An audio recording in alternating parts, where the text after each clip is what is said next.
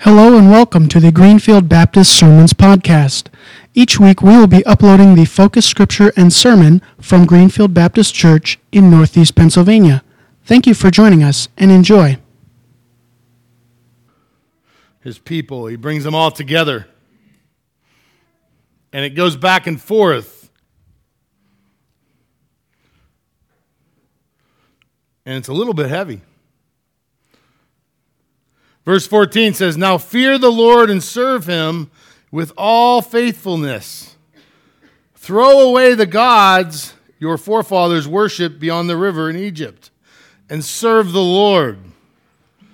But if serving the Lord seems undesirable to you, then choose for yourself this day whom you will serve, whether the gods your forefathers served beyond the river, or the gods of the Amorites in whose land you are now living. But as for me and my household, we will serve the Lord." Then the people answered, "Far be it from us to forsake the Lord to serve other gods. It was the Lord our God himself who brought us and our fathers up out of Egypt from the hand of slavery and performed those great signs before our eyes. He protected us on our entire journey and among all the nations through which we traveled. And the Lord drove out all those before us, all the nations, including the Amorites who lived in the land. We too will serve the Lord because he is our God."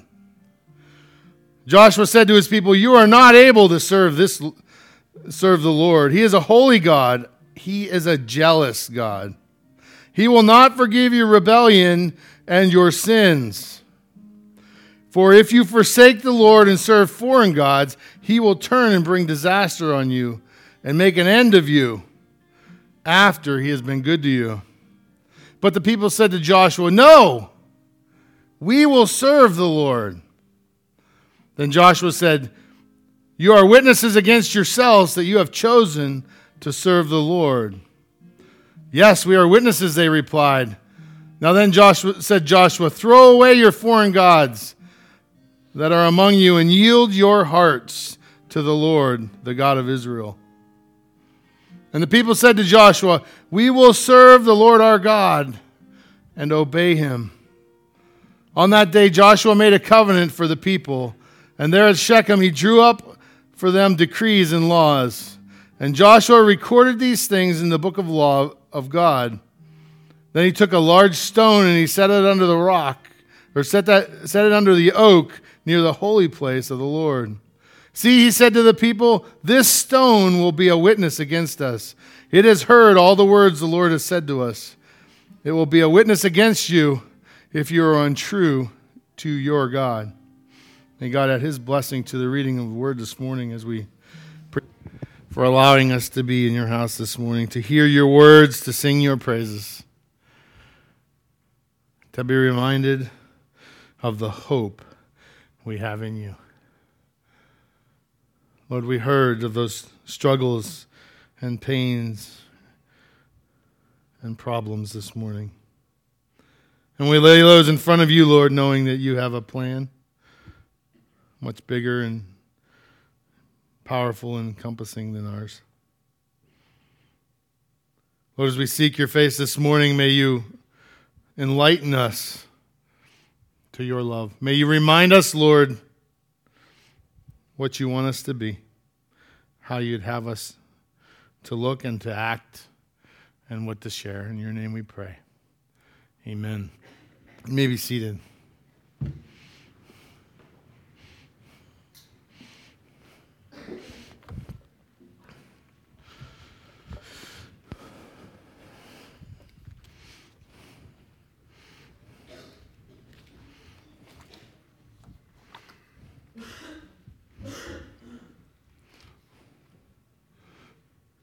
Zach, there's a PowerPoint up there, bud. There you go. Thank you, sir. Appreciate it.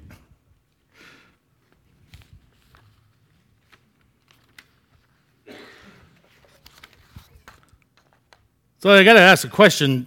Have you ever spent much time thinking about what you might say if you knew it was the last thing you would tell someone in this life?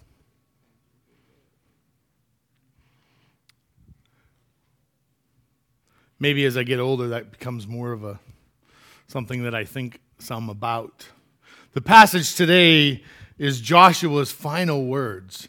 It's his final thoughts that he's going to share with the Israelites before he moves on, before God takes him away. And he gathers all the people together. He starts that in chapter 23, and he gathers them all together. He's like, okay, kids, we're all going to get together. And he begins to tell them what's most important.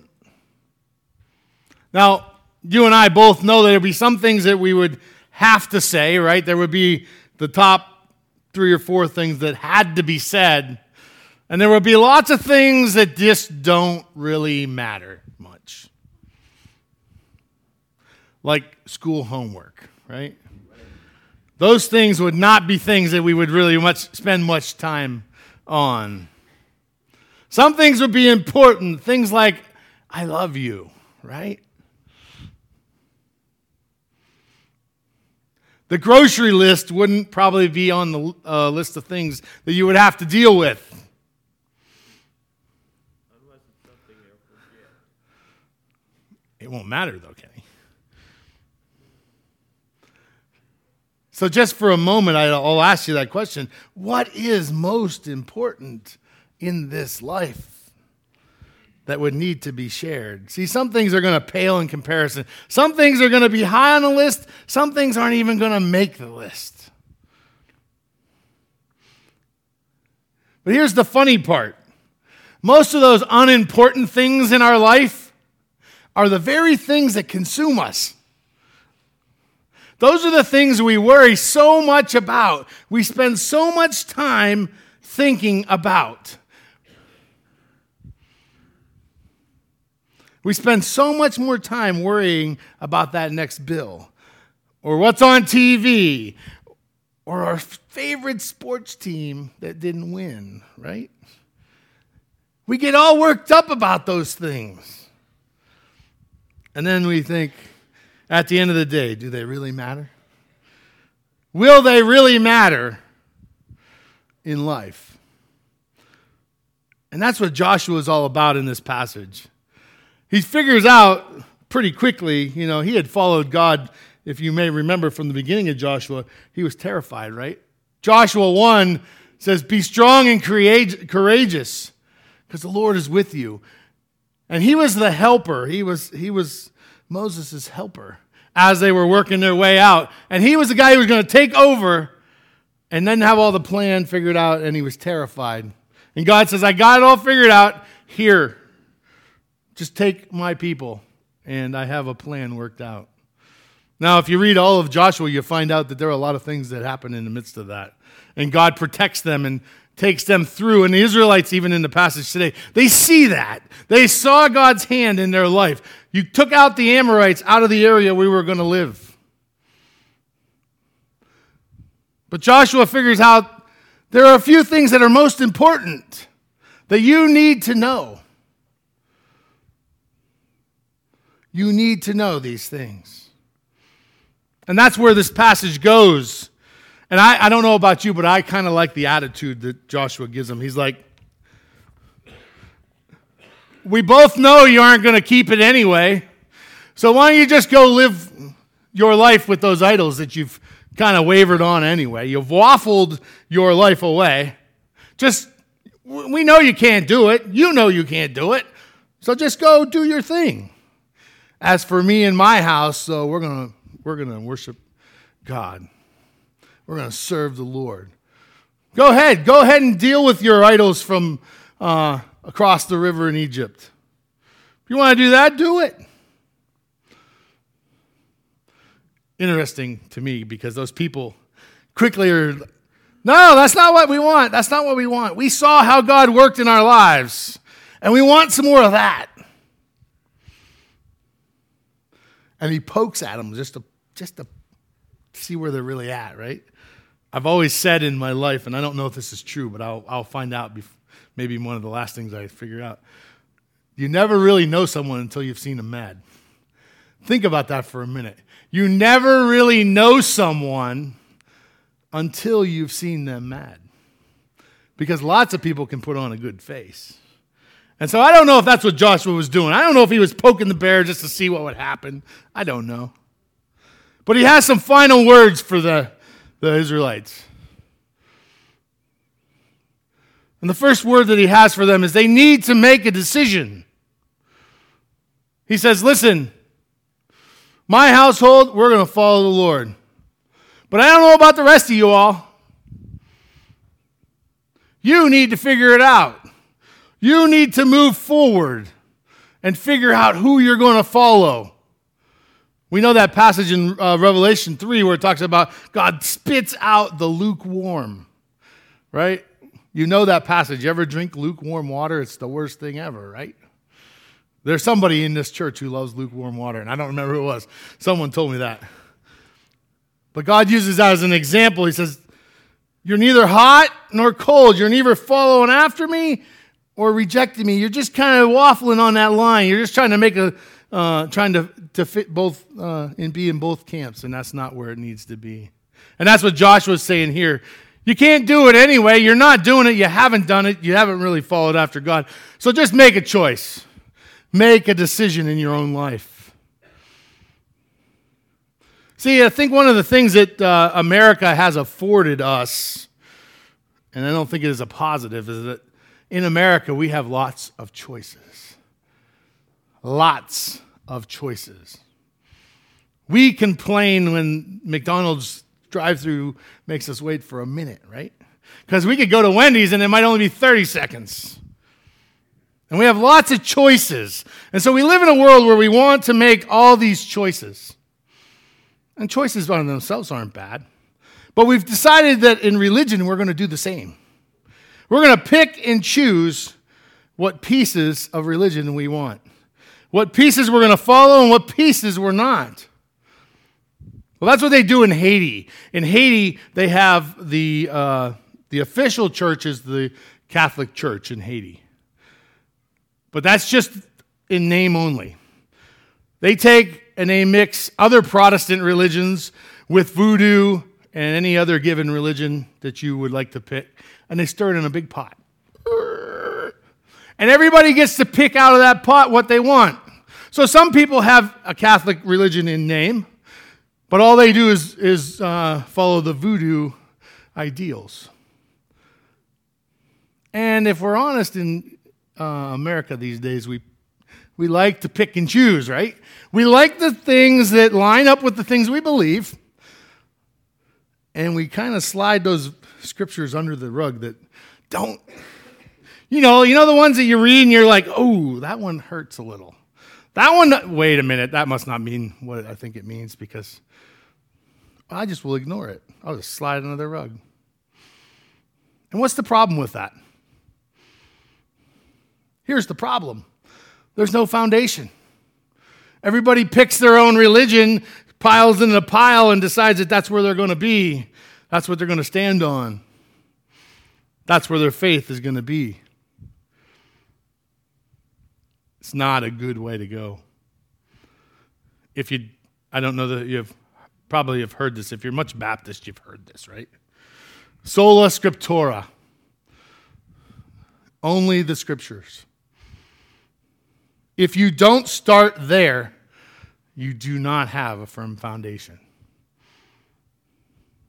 It's challenging to me for those who want to have a moral absolute, a foundational faith without a Scripture behind it, without an understanding of God's love and Scripture through it. I know you know what this is, right? You know how that happened? Does anybody know how that happened? Bad foundation on the one side. Now you're probably saying, well, that thing's been there forever and it hasn't fallen over. You can say that, right? But what you don't know is that they spent millions of dollars keeping it that way. They could have fixed it. It's a better attraction, not fixed. It was about to collapse. It was over 5.5% cockeyed. And it's back now they moved it to like 4. I guess what they figured would be enough to be cockeyed and still be okay and sell tickets to see it, right? The reason it's tipped is because the foundation on one side was soft and it couldn't hold the weight. They didn't do the good work underneath and it couldn't hold the weight and it tipped. Fun fact, where's it at? Pisa. It took me a minute to think about it when I was finding this. I'm like, something wrong with me, right? I always remember because it looks like a stack of pizzas. Stack of pizzas, yeah. Kenny Bartlett and pizza, yeah. It's the Leaning Tower of Pizza. Nice, Kenny. The reality is, though, Josh was saying to us this morning, we have to make a decision. Will you follow God, or are you going to waffle? Are you going to have those idols, those things that get in the way of your relationship with God? And he says, if you're going to follow God, then you need to commit to making a change. I love that he pushes back. You need to commit to make a change. Talk is cheap, right? We say lots of things and we don't back it up by doing what we say we're going to do. We can say all kinds of things, but it's our actions that share with others whether we believe that or not. He says, listen, if you're going to commit to God, then we need to see a change in direction. Let your yes be yes, and your no be no. Throw away all those foreign gods. Throw them away. Get rid of those things in your life that are keeping you from God. Leave them at the altar. There are some things in your life and some things in my life that I had no control over, and yet they're a part of the struggles I have in this life. Some of us have been wronged, have been cheated on, have been lied to, have felt less than, have been misunderstood. And you know what? Those things get in the way of committing that change to God, to allowing Him to take those things away and to follow hard after Him. Joshua says, you need to make this commitment. If God's the one you're going to follow, then make a commitment to follow after Him. And if that means taking it to the altar, then take it to the altar and get rid of it. I've told this story probably more than once, but I want to share it with you because I still have it.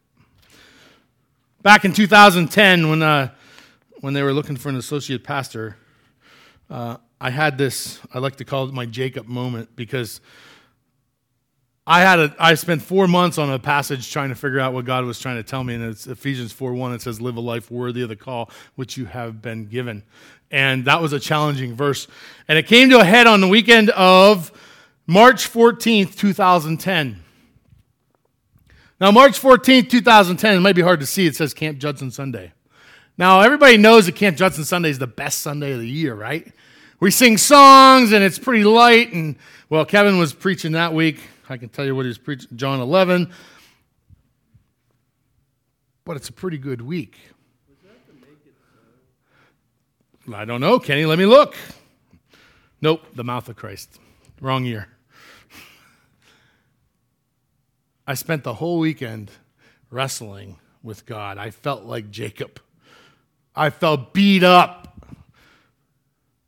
trying to figure out where God would have me go, what He would want me to do.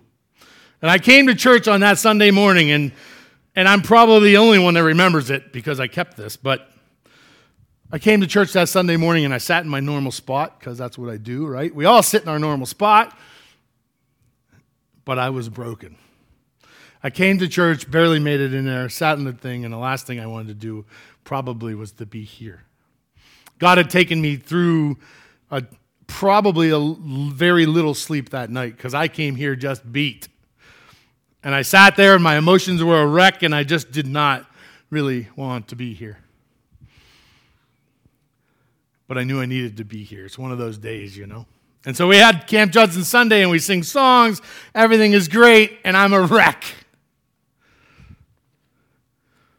And I wrote this, and I kept it.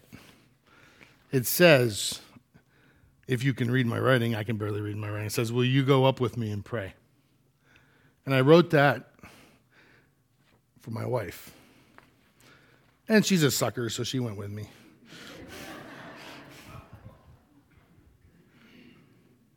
And I think she likes me a little, so I don't know. We went up to the altar that day, and we laid it on the altar. The fact that we had no idea where God was going to take us next. And I'll just tell you this. If it was March 14th, that means it was 2 weeks before I turned in my resume for the associate position.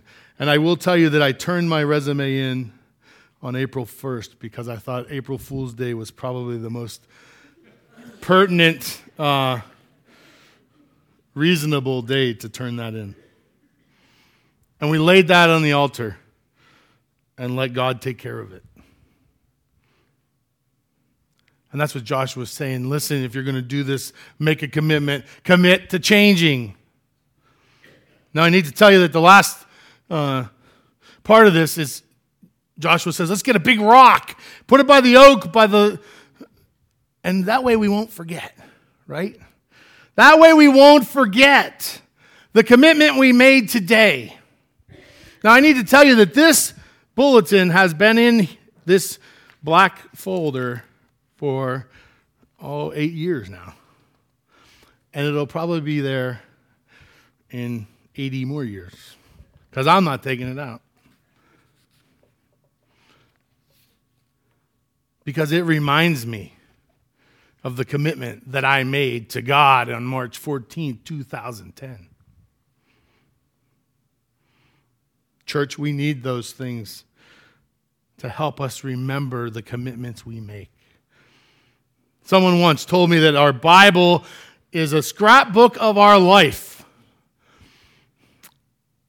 And I don't know if you think much about what's in there. I don't know if you're one of those people that cleans it out. I have another Bible, not this Bible. The other one that I have in my office is absolutely loaded with about this much stuff of my life. And when I get worked up or upset or just feeling down, not feeling good about life, I'll go through that Bible and see what's in there. And it tells a story of the things that happened in my life. And they're not all good. There's a prayer card for Oklahoma with every person who was on that trip in there. There's a wedding invitation. There's a Camp Judson Winter Blast, the very first one we went to. Paper that Mark gave me. It's still in there. There are senior pictures in there of people who have graduated. There's this whole load of things that bring all these memories back and remind me that God has been faithful in my life to keep me on the straight and narrow. Isn't that what Joshua did when he said, put that rock right next to the oak? Because the rock has heard what God has said, what you have said to God. Did the rock really hear? But the rock was a reminder for God's people. It was a reminder that God was faithful and that they had made a commitment and that they needed to be faithful.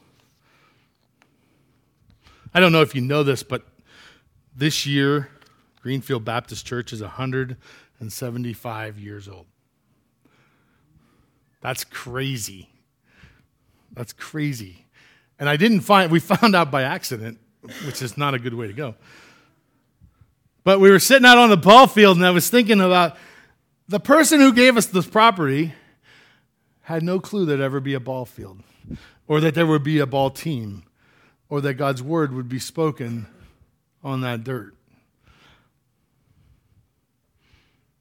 That this building would be here. Now the building has changed and people have changed, and yet God's people have continued to be faithful at Greenfield Baptist Church. It's a reminder, a monument, a memorial to who God is. Let's pray. Lord God, we are thankful this morning for your word. Thankful, Lord, for all those who have made the decision to follow after you, as Joshua would tell his people. Make a decision. Pick your side. As for me and my house, we will serve the Lord. And then he challenges them, Lord, and he challenges us today to take those things that get in the way, those idols, and lay them at the altar, to throw them away, and to build a monument, a memorial, a stone, something that, Lord, would help us to remember in the days and the years to come, that today, Lord, wouldn't be just another Sunday, but it would be June 3rd, 2018, where something big happened in our lives, where God came into our lives and made a difference, where God came in and changed the situation, where God reminded us that he was faithful in our lives. And Lord, we'll look back and we'll say, June 3rd, I remember that day. I remember the day that God worked in a powerful way. Lord, I pray that if anyone needs to make that decision this morning, or that if anyone needs to lay anything on the altar, to give up their control over whatever it is, that they might follow you in a better way, in a stronger, more powerful way. That today would be the day that, Lord, there wouldn't be embarrassment or care or concern. That their hearts would be pointed in the direction that you would have them to go. We are so thankful for the love that you have for each and every one of us. The care that you have over us, that you sent your son Jesus to die, that we might share in the eternity. Lord, we are so thankful. In your name we pray. Amen. Amen.